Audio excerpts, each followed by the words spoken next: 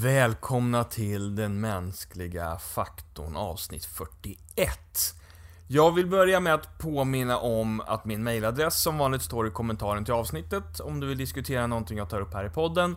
Samt att det även finns en länk till min insamling hos Läkarmissionen där du kan vara med och göra långsiktigt hållbar skillnad för tiggarna på våra gator genom att bygga en bättre framtid för nästa generation av romer på den rumänska landsbygden.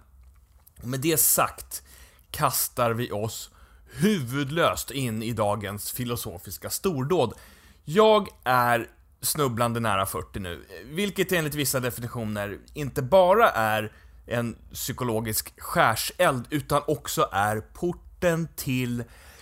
Det kändes som att jag borde säga helvetet nu, men medelåldern var ordet jag hade planerat här. Skillnaden är måhända hårfin men ändå värd att notera. Hur medelåldern skulle kunna låta bättre än 40-årsåldern har jag ingen aning om. Men faktum kvarstår att jag är på väg rakt in i båda två på en svart 21-växlad cykel med dubbdäck genom ett snömoddigt och vintermörkt Stockholm. Och kanske hör det till den fasen i livet att drömma sig tillbaka till sina dagar som ung vuxen. Vilket ju även det var en intressant epok att överleva. Jag googlade precis termen unga vuxna för att försöka få upp en definition på vilka åldrar som räknas in i gruppen. Hela första sidan, alltså samtliga av de 10 första träffarna på Google var psykiatriska mottagningar för människor i åldrarna 18-23. Vilket kanske antyder att jag så här retrospektivt har förskönat och romantiserat den perioden av livet en aning.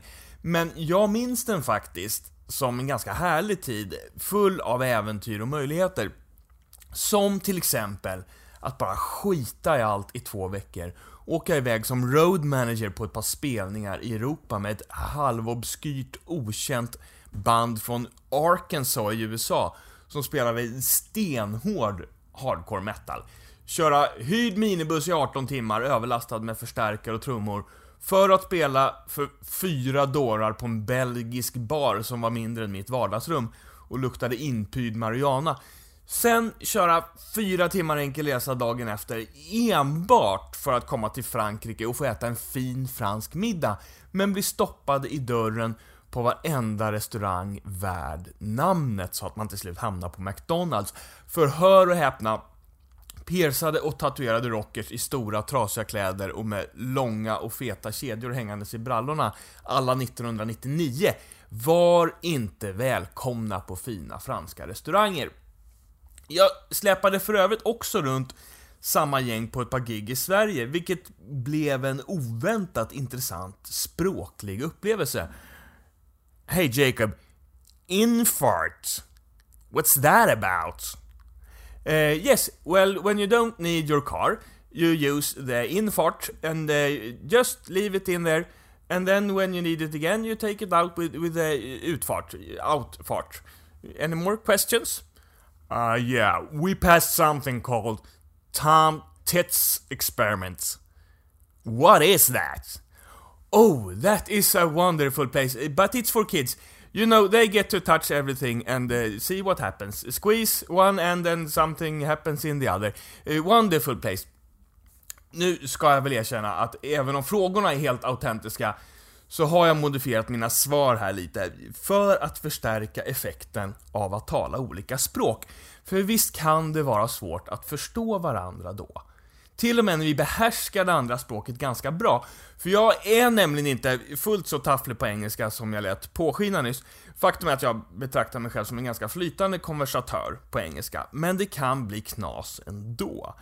En gång i mina unga vuxna dagar gick jag in på en pub i London en vardag, typ klockan 2 på eftermiddagen med en bok i näven och såg fram emot ett par mysiga timmar i ensamhet. Jag såg mig omkring i den folktomma lokalen med sin murriga träinredning och släntrade världsvant fram till baren och på min allra snärtigaste brittiska beställde jag en liten 4 av någon fin singelmalt att sitta och smutta på.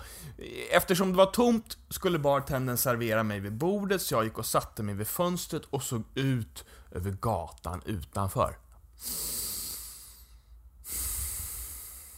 London, tänkte jag.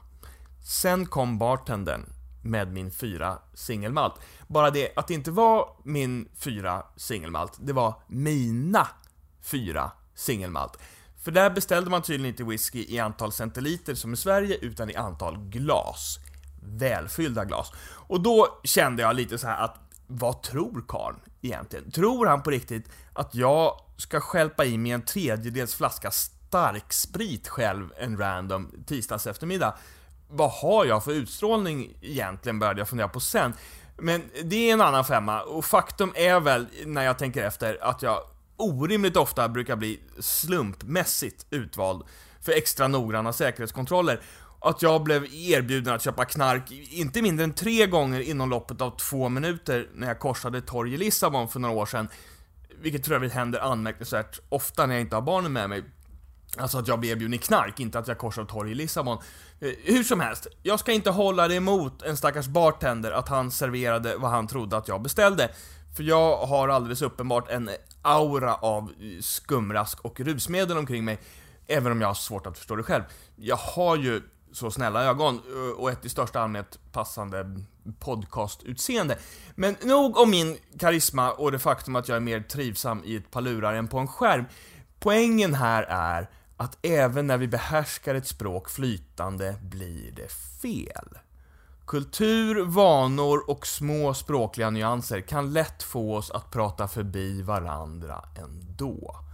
Som när vi får in nya patienter på intensiven och ska göra rutinmässiga odlingar för att kontrollera om patienten har antibiotikaresistenta tarmbakterier. Det gör vi med en liten tops som man sticker in i rumpan och sen skickar iväg till labbet för analys. Nästan alla som kommer till oss är antingen sövda eller medvetslösa på grund av någon sjukdom eller skada, så då är det liksom inte så mycket att förklara. Men ett fåtal av dem är vakna. Av dessa få så är de allra flesta av förklarliga skäl svensktalande. Och då kan man väldigt enkelt förklara och avdramatisera den där processen.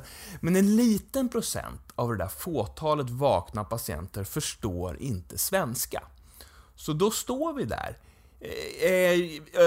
Can you lie on your side so I can put a stick up your ass? What? Oh no, it's okay. I'm just checking for resistance. Well, I'll show you some resistance right here. Men sånt där kan ju faktiskt hända, även om vi har samma modersmål. Ungefär sånt där i alla fall. En av de onaturligt många Johan som jag känner är från Skåne och är också sjuksköterska.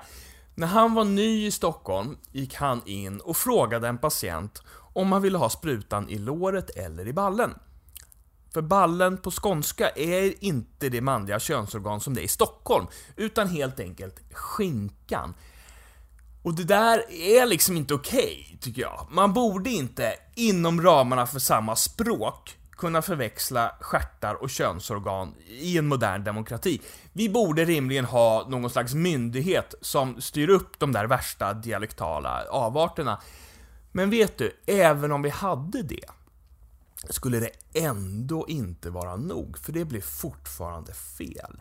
Även om vi pratar samma språk och samma dialekt och känner varandra, kommer vi fortfarande att prata förbi varandra ibland.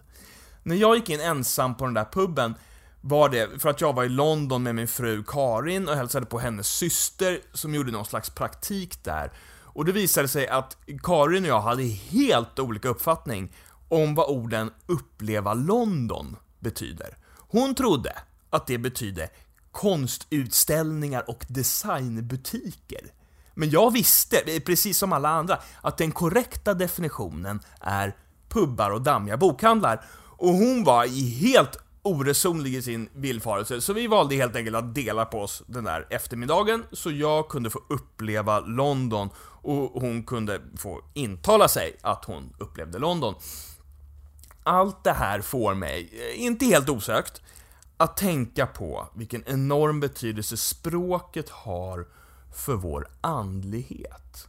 Och hur viktigt det är att i det sammanhanget reflektera över språkets begränsningar.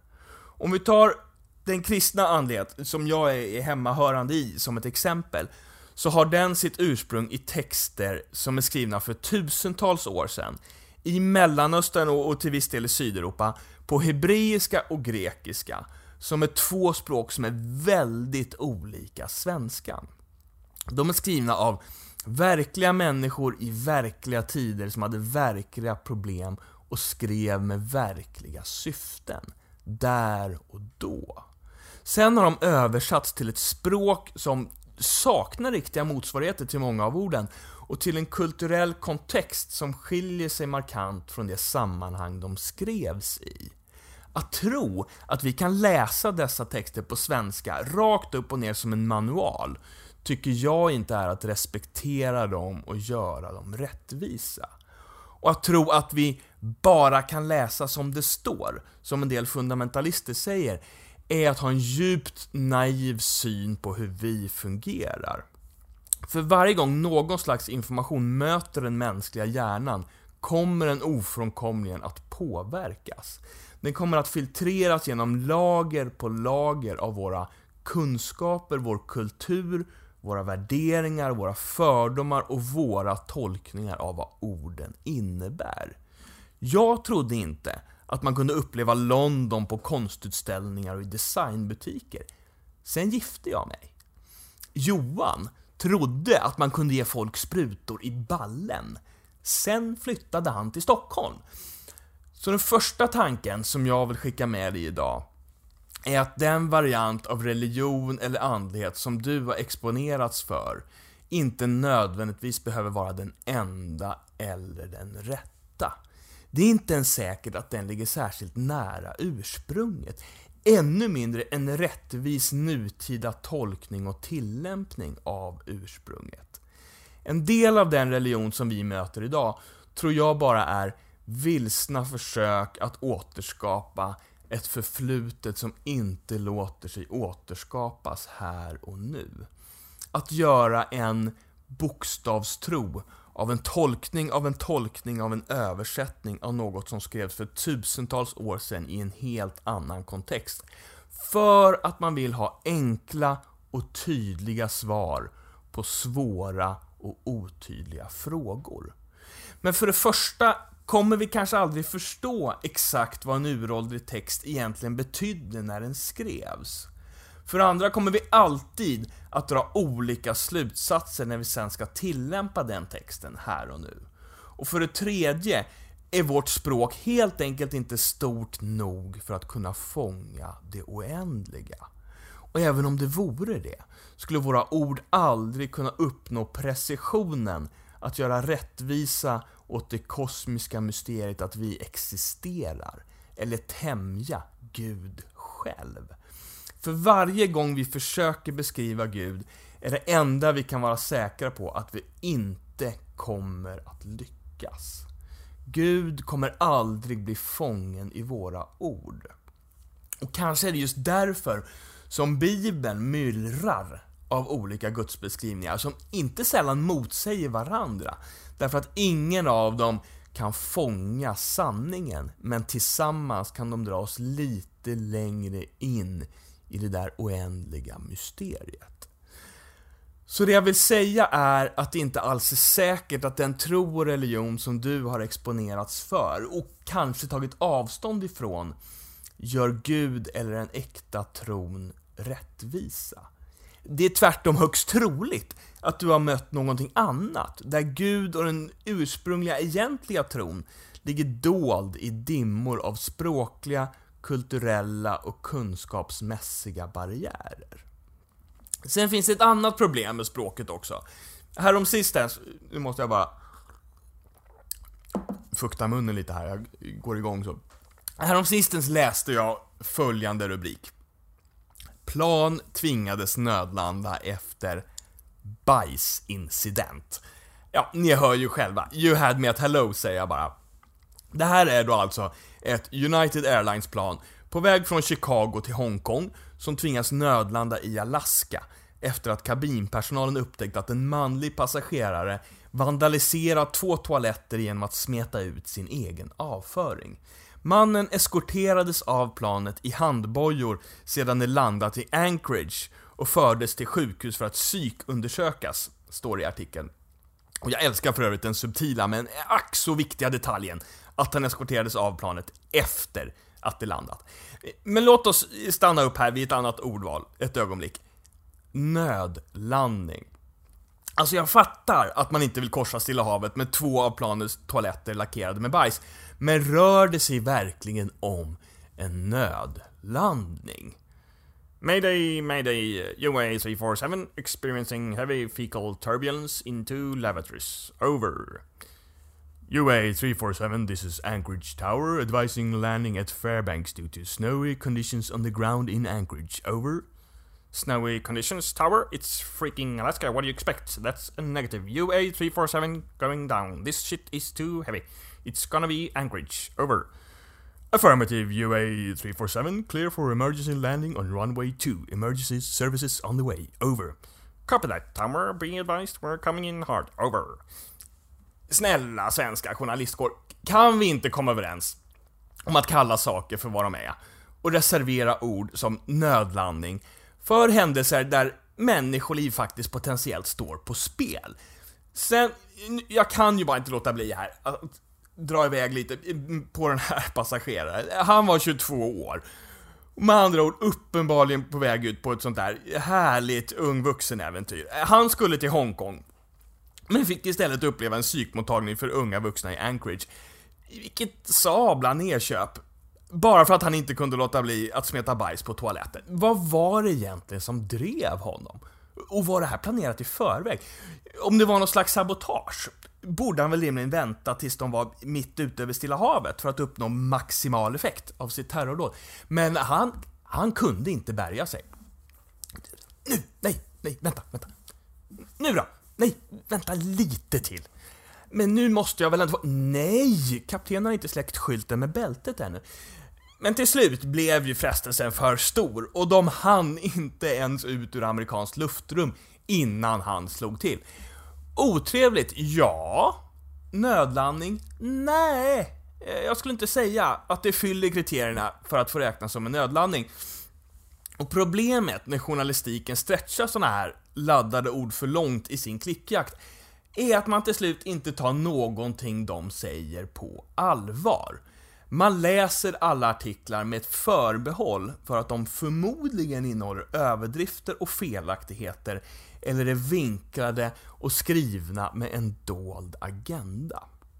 Och ärligt talat, under alla de år jag har arbetat med ambulanssjukvård och intensivvård och krishantering har jag varit direkt inblandad i ett antal situationer som där rapporteras en hel del om i media, och skrämmande ofta är rapporteringen fel, okunnig, vinklad och helt utan förståelse för kontexten. Ibland tänker jag att den kristna tron, och kanske andra religioner också för den delen, lider av bajsnödlandningssyndromet. Den har ganska ofta beskrivits fel, med överdrifter och med dolda agendor. Och då menar jag inte i första hand av journalistiken eller av omvärlden, utan av våra egna företrädare. Det är inte samhällets fel att Sverige är världens mest sekulariserade land. Det är kyrkans fel. För vi har skapat en okunnig religion som saknar förståelse för sin ursprungliga kontext och saknar relevans i sin nuvarande kontext. Som talar om något den egentligen inte känner till och emellanåt dessutom med dolda agendor och vinklade budskap. Och som alldeles för ofta gör det på ett religiöst lingo som bara de kyrkligt infödda kan förstå. Jag ska gå in för landning nu, för tiden drar iväg, men jag vill skicka med er några frågor och ett par funderingar innan vi nödlandar i Anchorage. Har du, som många andra av oss, mest mött en tro som var irrelevant, intolerant och världsfrånvänd? Eller kanske bara konstig och obegriplig? Eller överdriven och omänsklig?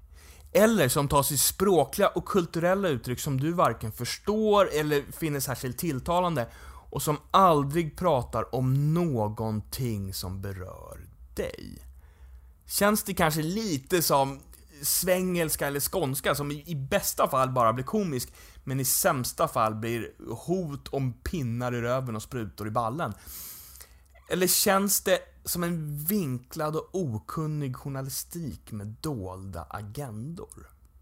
Har du kanske rent av aktivt tagit avstånd från en sån religiositet därför att den faktiskt inte ger dig ett skit? Eller har du helt enkelt bara aldrig tänkt att tro och andlighet skulle kunna vara faktorer som har någonting att tillföra ditt liv överhuvudtaget? För det finns ingenting som lockar dig med hur de uttrycks. Till dig vill jag säga att det där kanske inte är den enda sortens tro och andlighet som finns. Det finns någonting annat. Det finns en andlighet som är på ditt språk. Det finns en tro som inkluderar dig precis som du är. Och jag tror att det finns en Gud som är hos dig precis där du är, vare sig du vet om det eller inte. Och den guden är aldrig dömande och aldrig hotfull, utan alltid mänsklig. Den guden är djupt intresserad av just ditt liv och vad just du kämpar med. Den tro som jag tvivlande klamrar mig fast vid genom livet har alltid något att säga om just de frågorna som berör mig, och har alltid något att ge i just de situationer som jag står i. Och även om det är ett mysterium som aldrig helt kommer rymmas i min tanke eller fångas i mina ord, kan jag alltid begripa precis tillräckligt mycket för att bli buren av den och ta ett steg till. För den går alltid att prata om på helt vanlig svenska. Och det kommer jag att fortsätta göra. För som den irländske filosofen Pete Rollins säger, det som vi egentligen inte kan säga någonting om är just det som jag aldrig vill sluta prata om. Jag heter Jakob Pansell. Du lyssnar på Den mänskliga faktorn och vi hörs igen om 2 veckor.